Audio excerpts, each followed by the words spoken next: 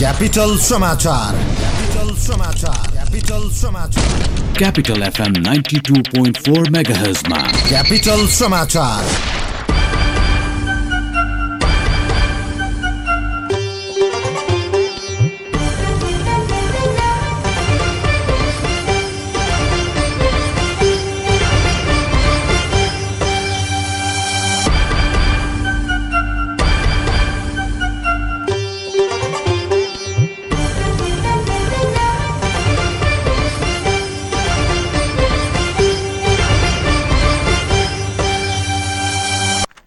नमस्कार। बिहान 6 बजेको क्यापिटल समाचारमा स्वागत छ।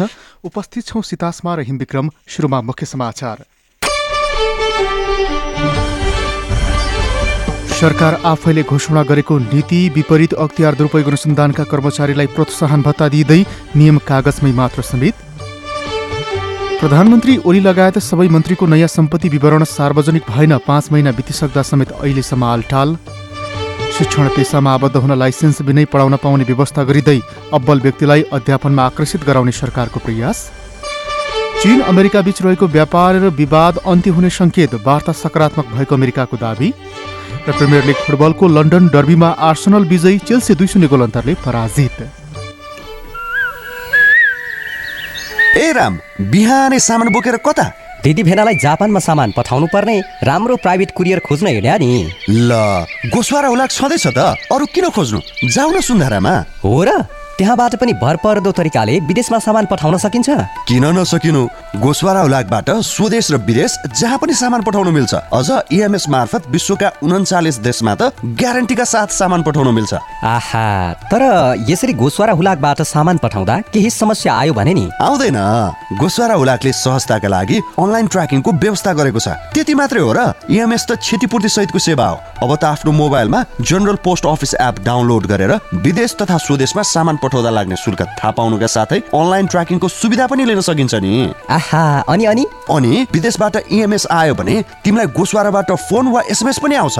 ए, यति भए किन खोज्ने महँगो प्राइभेट कुरियर? लागे म गोस्वारातिर। हजुर, भरपर्दो र सहज हुलाक सेवा मार्फत चिठी वा सामान स्वदेश तथा विदेशमा पठाउन गोस्वारा हुलाक कार्यालय सुन्धारामा सम्पर्क राख्नुहोस्। थप जानकारीका लागि www.gpo.gov.np, फोन नम्बर 01 42 58 393।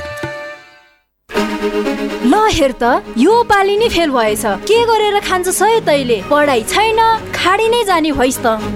पढाइ नभएर के भो त? सिप चाहिन्छ खान र लाउन, अनि देश र विदेशमै काम पाइने एस्काभेटर तालिम सिक्न जानुपर्छ। CTEVT द्वारा सम्बन्धन प्राप्त निजी क्षेत्रको एकमात्र 8 वर्षदेखि सञ्चालित construction equipment training and service centre प्राली त्रिपुरेश्वरमा, जहाँ दक्ष अनुभवी इन्जिनियर र अपरेटरहरूबाट प्र्याक्टिकल सहितको एस्काभेटर अपरेटर तालिम दिइन्छ। त्यसैले सिप सिक्ने, किनकि सिप नै शक्ति हो। Phone number 97 510 98 333 97 510 98 333। क्यापिटल समाचार तपाईँ मोरङको रेडियो सारङ्गी 101.3 मेगाहर्ज र पोखराको रेडियो सारङ्गी 93.8 मेगाहर्ज सहित देशभरका विभिन्न FM स्टेशनहरूबाट एकैसाथ सुनिरहनु भएको छ। समाचार अब विस्तारमा। सरकार आफैले घोषणा गरेको मितव्ययी नीति विपरीत अख्तियार दुरुपयोग अनुसन्धान आयोगका पदाधिकारी र कर्मचारी सबैलाई यसै महिनादेखि 100% प्रोत्साहन भत्ता दिने भएको छ।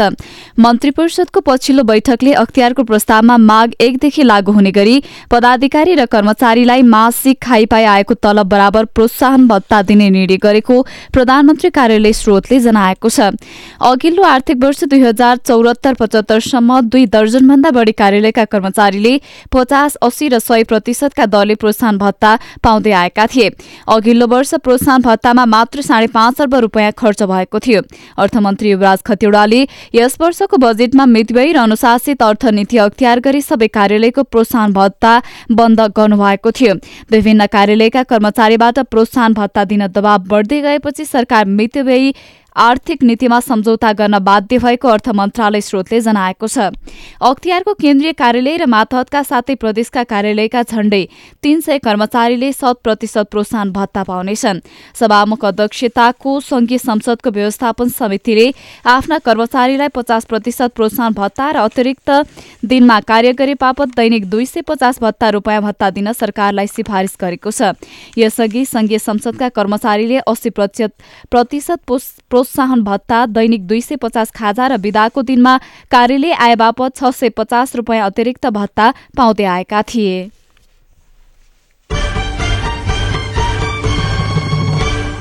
प्रधानमन्त्री केपी शर्मा ओली लगायत सरकारका सबै मन्त्रीले नयाँ सम्पत्ति विवरण सार्वजनिक गर्न आलटाल गरेका छन्।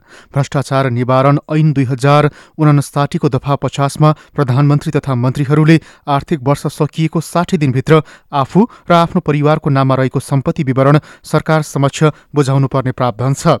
त्यसरी बुझाइएको सम्पत्ति विवरण सार्वजनिक समेत गर्नुपर्ने व्यवस्था छ। तर ओली मन्त्री परिषदका सबै 25 जना मन्त्रीले त्यस विपरीत सम्पत्ति विवरण सार्वजनिक नगरेका हुन्। भ्रष्टाचार निवारण ऐन अनुसार प्रधानमन्त्री तथा मन्त्रीहरूलाई सम्पत्ति विवरण बुझाउने समय भदौ मसान्तसम्म मात्रै थियो। सो अवधि सकिएको 4 महिना बितिसक्दा समेत झण्डै आधा मन्त्रीले सम्पत्ति विवरण नै नबुझाएको प्रधानमन्त्री तथा मन्त्री परिषद कार्यालय स्रोतले जानकारी दिएको छ। समयमा सम्पत्ति विवरण नबुझाउने मन्त्रीलाई अख्तियार दुरुपयोग अनुसन्धान आयोगले 5,000 रुपियाँ जरिवाना गराउन सक्छ। जरिवाना गरी त्यस्ता मन्त्रीको सम्पत्ति शंकास्पद रहेको अनुमान गरी अख्तियारले छानबिन समेत गर्न सक्ने कानूनी प्रावधान रहेको छ। पढ्नमा अब्बल र मेधावी विद्यार्थीका लागि खुसीको खबर रहेको छ। त्यस्ता विद्यार्थीले बिना लाइसेन्स अध्यापन गराउन पाउने व्यवस्था गर्न सरकारलाई सिफारिस गरेको छ। विश्वविद्यालय शिक्षामा उच्च स्थान हासिल गरेका मेधावी र क्षमतावान व्यक्तिलाई शिक्षण पेसामा आकर्षित गर्न यस्तो सिफारिस गरिएको हो। अब्बल र मेधावी विद्यार्थीले शिक्षण अध्यापन अनुमति पत्र नलिए पनि अध्यापन गराउन पाउने व्यवस्था गर्न सरकारद्वारा गठित उच्चस्तरीय राष्ट्रिय शिक्षा आयोगले सिफारिस गरेको हो। आयोगको सो सिफारिसप्रति सरकारी अधिकारी पनि सकारात्मक देखिएका छन्। स्नातकोत्तर तहमा तोकिएको विषयमा प्रथम श्रेणी B+ वा सोभन्दा उच्च ग्रेड ल्याएका व्यक्तिलाई अबदेखि माध्यमिक विषय शिक्षक हुन सक्ने व्यवस्था गर्न उच्चस्तरीय राष्ट्रिय शिक्षा आयोगले सरकारलाई सिफारिस गरेको हो। आयोगले हालै सरकारलाई बुझाएको प्रतिवेदनमा विभिन्न विषयमा सर्वाधिक वा तोकिएको उच्च अङ्क ल्याएका मेधावी व्यक्तिका लागि अध्यापन अनुमति पत्र अनिवार्य गरिएको छैन। ती विद्यार्थीलाई प्राध्यापकले स्थानीय सरकार र विद्यालय व्यवस्थापन समितिको परामर्शमा सोझै रिक्त दरबन्दीमा बढीमा 1 वर्षका लागि करारमा नियुक्त गर्न सक्ने प्रतिवेदनमा उल्लेख गरिएको छ। क्यापिटल समाचारमा अब ब्रेकको पालो। साँचो आज ब्याङ्कमा खाता खोल्न जानु छ। कति भिड हुने हो, अफिस पुग्न ढिलो होला जस्तो छ। तपाईँ यो पुरानो सोच बदल्नुहोस्। मम्मी एकछिन। NIC एसिया ब्याङ्कमा घरमै बसेर अनलाइन खाता खोल्न सकिन्छ नि। ए हो र? अनि देशभरिको कुनै पनि ब्याङ्कको कुनै पनि ATM-बाट निशुल्क रकम झिक्न सकिन्छ नि। 5 लाखसम्मको दुर्घटना बिमा पनि छ, साथमा होम ब्याङ्किङको सुविधा। मम्मी 4 वाला आयो। हेर्नु त सोच, छोरा वहाँ 4 वाला भन्छ, भाउ पनि पुरानै सोचमा मग्न।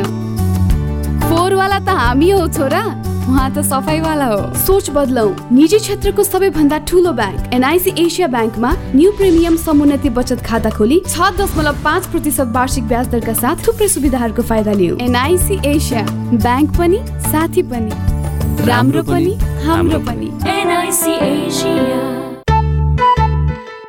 बचत पनि गर्नु पर्छ, ऋण पनि चाहिन्छ, सुरक्षा र सहज सेवा ब्याङ्कबाटै पाइन्छ। ब्याङ्कमा खाता अझै खोलौ, राख्नुहुन्न भाका, गाउँ सहर जताततै प्रभु ब्याङ्कको शाखा, समृद्धिको सहयात्री प्रभु ब्याङ्क नै रोजौ।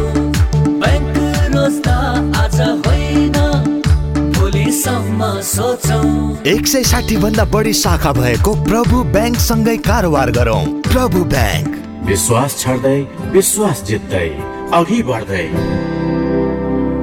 सफल दूध शुद्ध छ, ताजा छ, पौष्टिकता छ, यसैको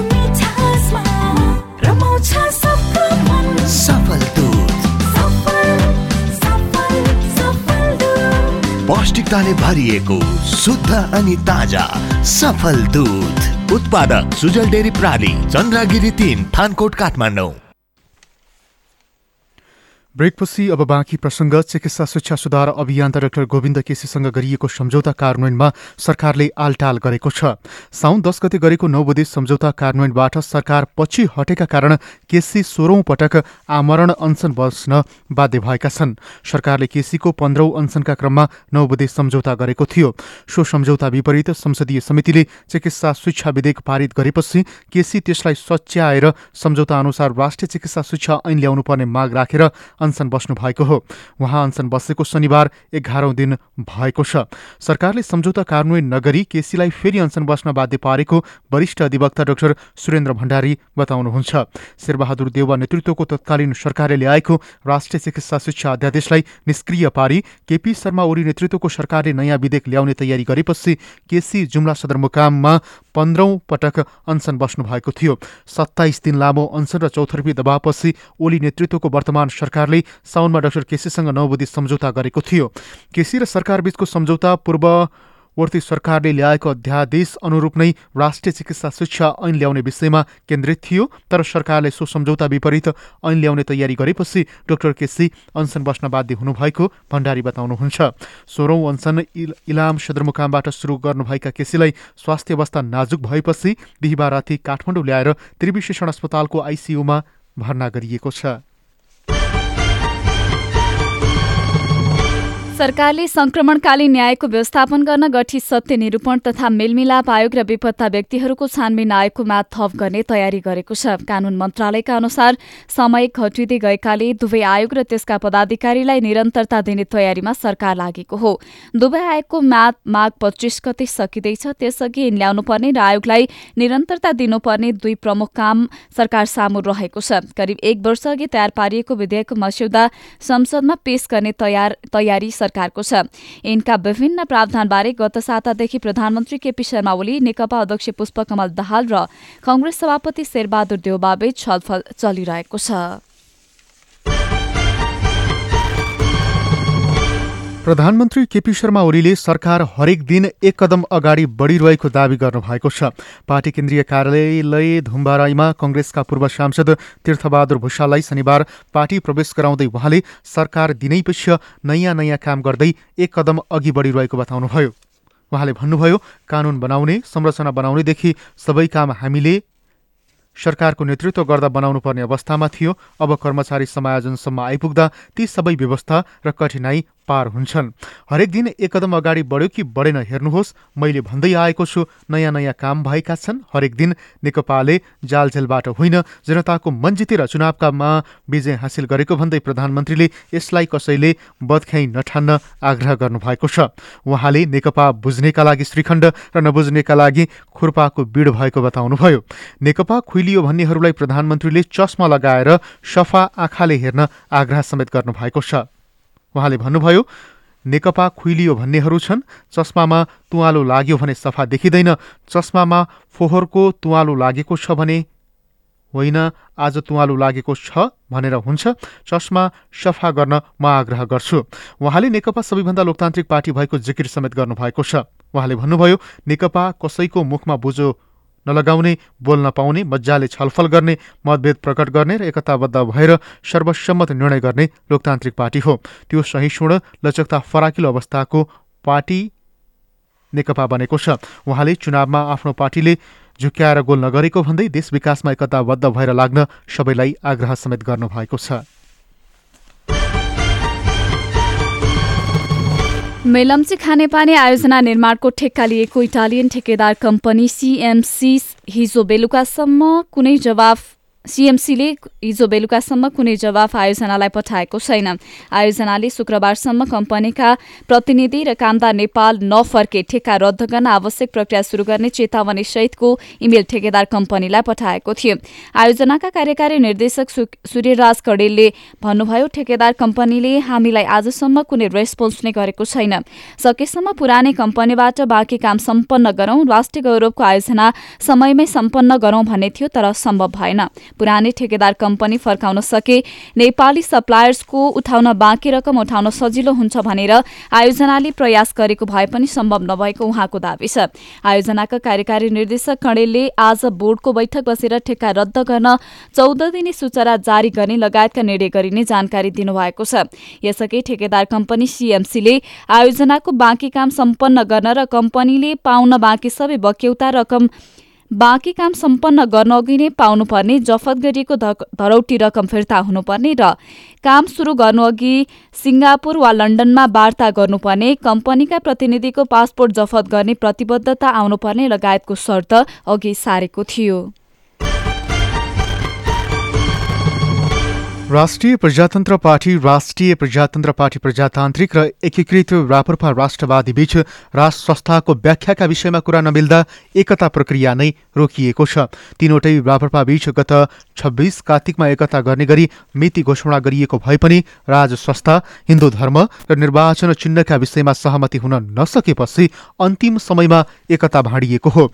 सो बखत राप्रपा संवैधानिक राज संस्थाको पक्षमा उभिएको थियो भने राप्रपा प्रजातान्त्रिकले भने सो विषयमा सहमति जनाएको थिएन। राप्रपा स्रोतका अनुसार एकता प्रक्रियालाई टुङ्गोमा पुर्याउन राज संस्थालाई कसरी व्याख्या गर्ने भन्नेमा दुई राप्रपाका अध्यक्ष चरणबद्ध रूपमा छलफलमा बसिरहेका छन्।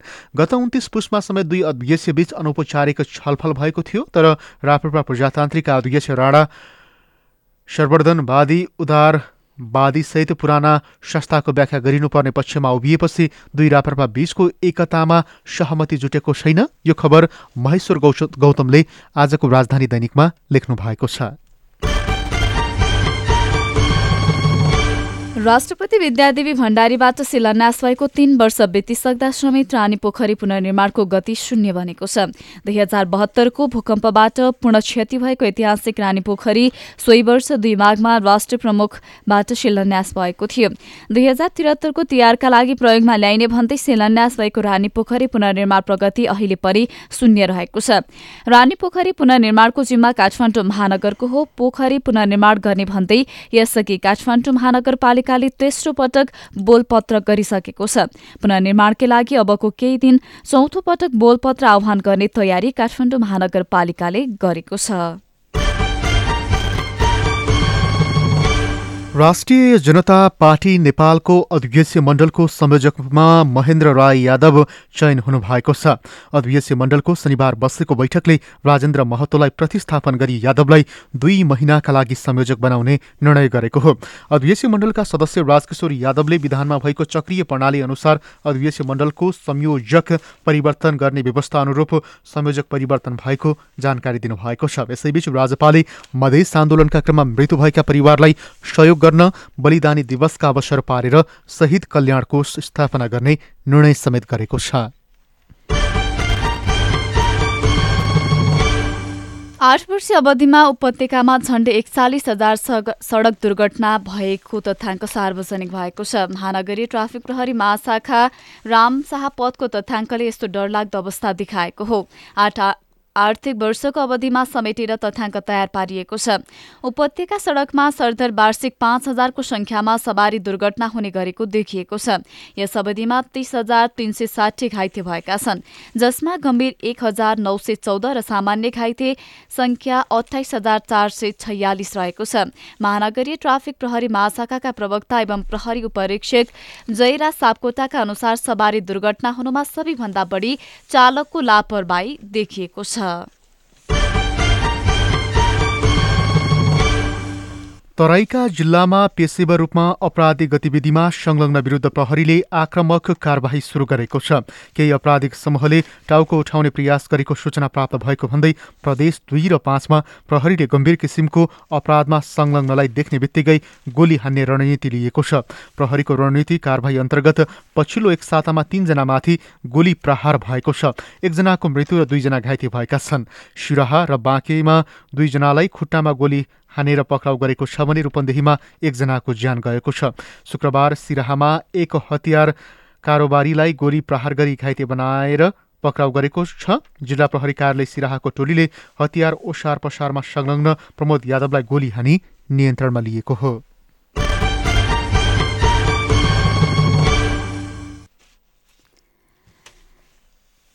चिसो अत्याधिक बढेपछि हिमाल पारीको जिल्ला मनाङका हिमताल जम्न थालेका छन्। गंगा फुडसअघि आधा दर्जन हिमाल जमेर चट्टान झैं भएको स्थानीयले बताएका छन्। स्थानीयका अनुसार 4919 मिटरमा रहेको तेलेजो, भ्राकामा पर्ने 4600 मिटरमा रहेको कोचे ताल, धारापानीको नाचेमा पर्ने डोना ताल र थाचेमा पनि पोखर लगायतका ताल जमेका छन्।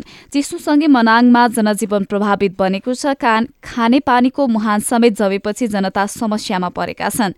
जाडो बढीसँगै तापक्रम दिउँसो पनि माइनस र साँझ बिहान -10 देखि -16 डिग्री सेल्सियससम्म पुग्ने गरेको मनाङका प्रमुख जिल्ला अधिकारी रुद्रनाथ देवकोटाले बताउनु भएको छ। पर्यटन व्यवसाय समितिमा मनाङका अध्यक्ष विनोद गुरुङले केही दिन यता चिसो बढेसँगै आधा दर्जन हिमताल जमेको जानकारी दिनुभएको छ। कुनै पनि खानेकुरा पत्रपत्रिकामा राखेर दिनु र पत्रपत्रिकामा पोको पारेर राख्नु हाम्रो समाजमा सामान्य मानिन्छ। तपाईँ चटपटे खान जानुहोस्, विक्रेताले पत्रपत्रिकामै पोको पारेर चटपटे दिन्छ।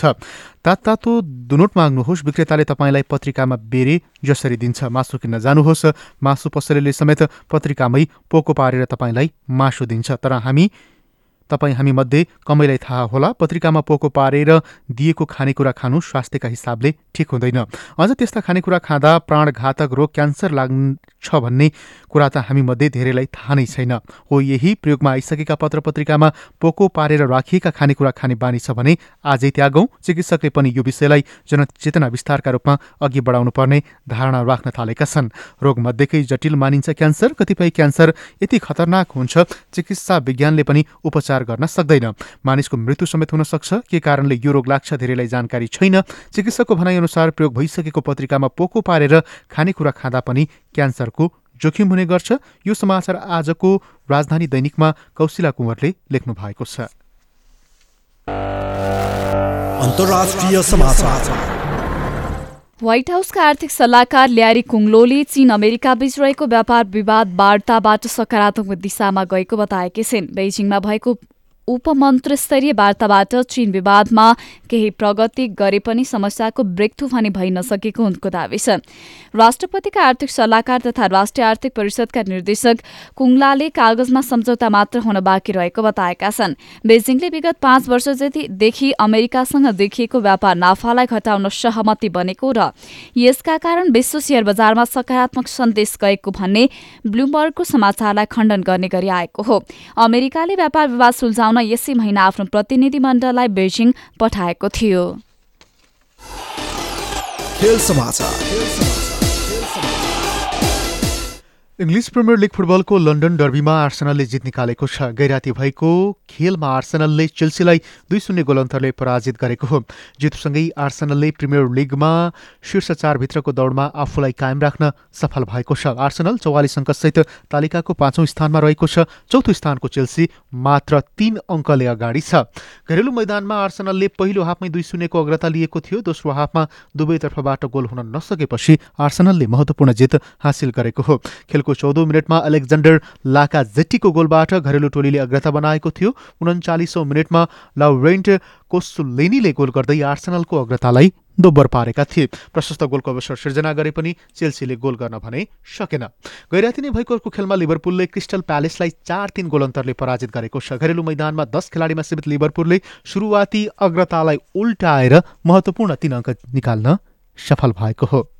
खेल समाचार सँगै बिहान 6 बजेको क्यापिटल समाचार सकियो। अन्तिममा मुख्य समाचार।